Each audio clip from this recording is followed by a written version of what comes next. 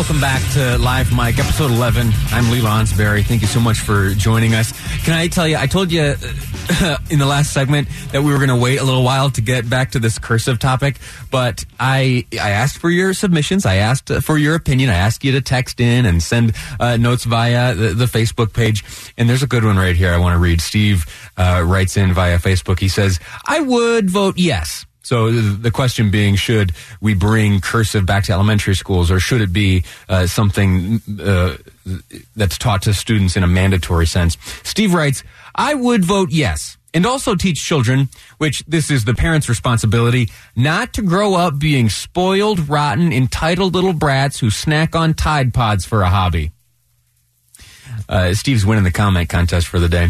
There are hundreds more, though. This is incredible. So we talk about serious issues here and sometimes softer issues. I am slow to call them fluff pieces because we don't do that here. But, sometimes topics, they command different levels of respect and seriousness. I would put cursive and the debate over cursive in less of the, I don't know. It's a less severe topic, and yet for some reason we are getting inundated with responses. I've been begging over the past few weeks for your input via the Utah Community Credit Union text line, that number 57500. I've been asking for all kinds of stuff. What should we talk about on the program? Am I still talking too fast? One texter, though, this morning told me, yeah, you are still talking too fast. So I thought I'd had that taken care of. I'm going to give it a shot today. I'm going to make a more concerted effort to be more deliberate in my speech.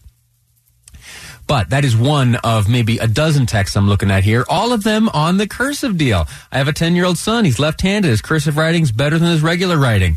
My great niece is 8 and was taught to learn cursive in school. Yes, cursive should, these are all texts. Cursive should still be taught in school. This is interesting. It helps the child gain hand control. There's a study a couple of years ago that proved cursive does help form connections in the synapses of the brain. Now, that was a text message sent in from a listener, not a peer-reviewed journal. We'll cross-reference that, see if it checks out, to see if cursive, in fact, does help form connections in the synapses of the brain. That's what we do here on Live Mike.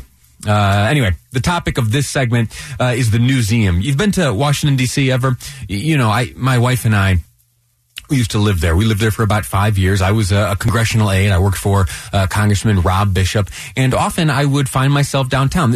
Pennsylvania Avenue, that's where the White House is, but it's also the location of the Newseum. And what is the Newseum? It, for the last number of years, I think it opened up in 2008. So the last, let's say, 11 years or so, it has been the museum in town. Costs about $25 for general admission. You go in there and you see different artifacts from big news events in history, portions of the Berlin Wall. There are, what else? I think there are pieces of space shuttle, and there's a section dedicated to the defense of the First Amendment. And it's all very interesting. Kinda. In my opinion, the most interesting part is what's on the outside. It's free. You don't have to pay to see this. On the outside of the building, right there on Pennsylvania Avenue. And I did have occasion to pass by this a number of times while I was there. And every chance I got, I would stare at the wall there. Why would I stare at the wall? Because what they display every day on the outside of the Newseum is the front page of newspapers from around the world in these big rectangular frames. Someone has the job of putting up the front page each day, and to see how different news outlets, or newspapers rather, the print kind, you remember those? How they print the news each day is absolutely fascinating. So you get to see different biases, you get to see different emphasis, you get to see what different newspapers find to be important. So I very, very much enthralled by the newspapers there on the front of the Newseum. Now, why do I bring that up?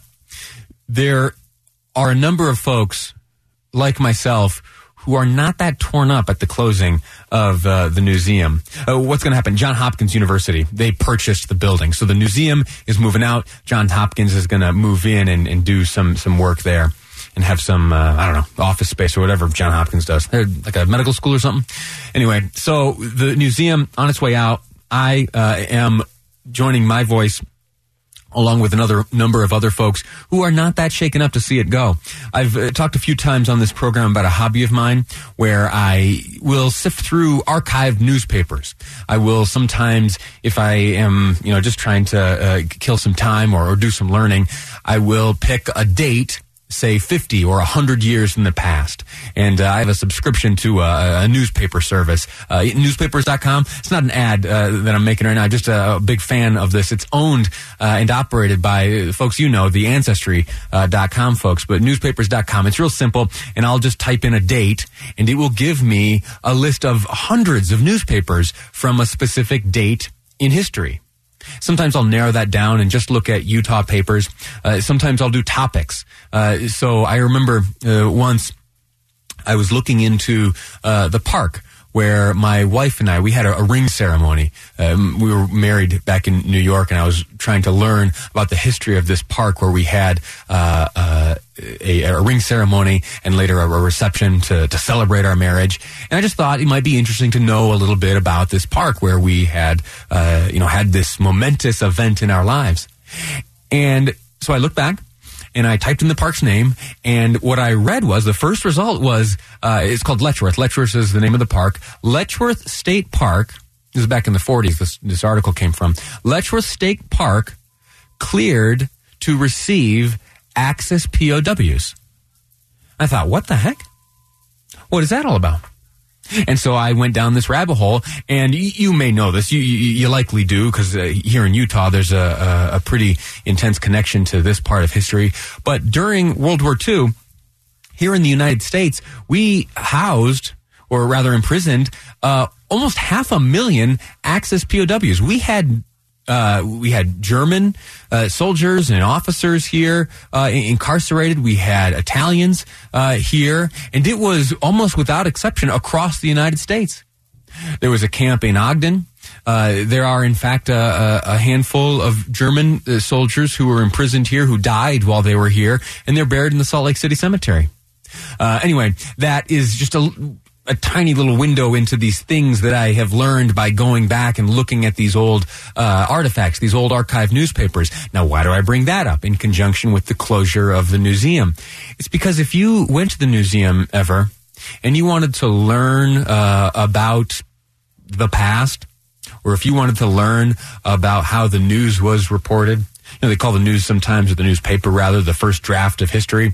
If you wanted to read that first draft or expose yourself somehow to it, to learn how things were covered as they were covered, you'd be hard-pressed to do so at the Newseum. And you might find yourself being a little disappointed after having paid $25.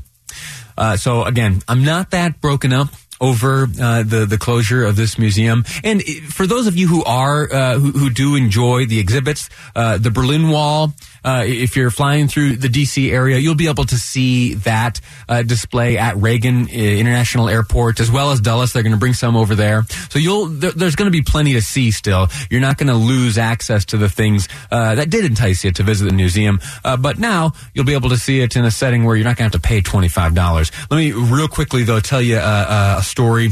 I got about 60 seconds here. It has to do with Bob Woodward and Elder D. Todd Christofferson of the Church of Jesus Christ of Latter-day Saints. It also involves KSL News Radio's own Boyd Matheson, host of Inside Sources. The last time I was in the Newseum, it was January of this year.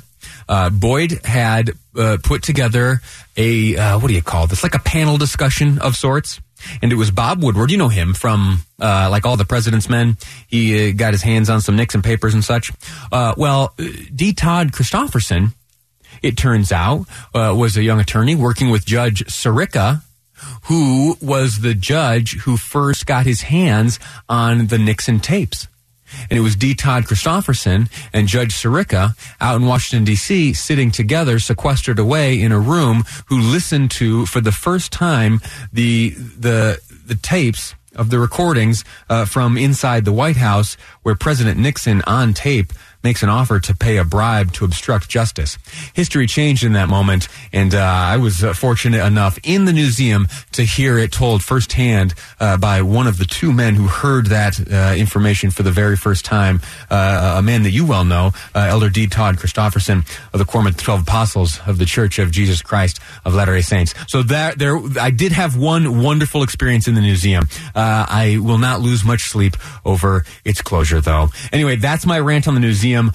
In the next segment, we're going to take a turn. We're going to talk about this somber story again of the shooting in the church in Texas and White Settlement just west of... in Texas. We're going to speak to an ABC News correspondent, Jim Ryan. He's there in Dallas. He's going to give us some details we don't yet have. That's all next here. Fort Worth, that's the city I was trying to remember.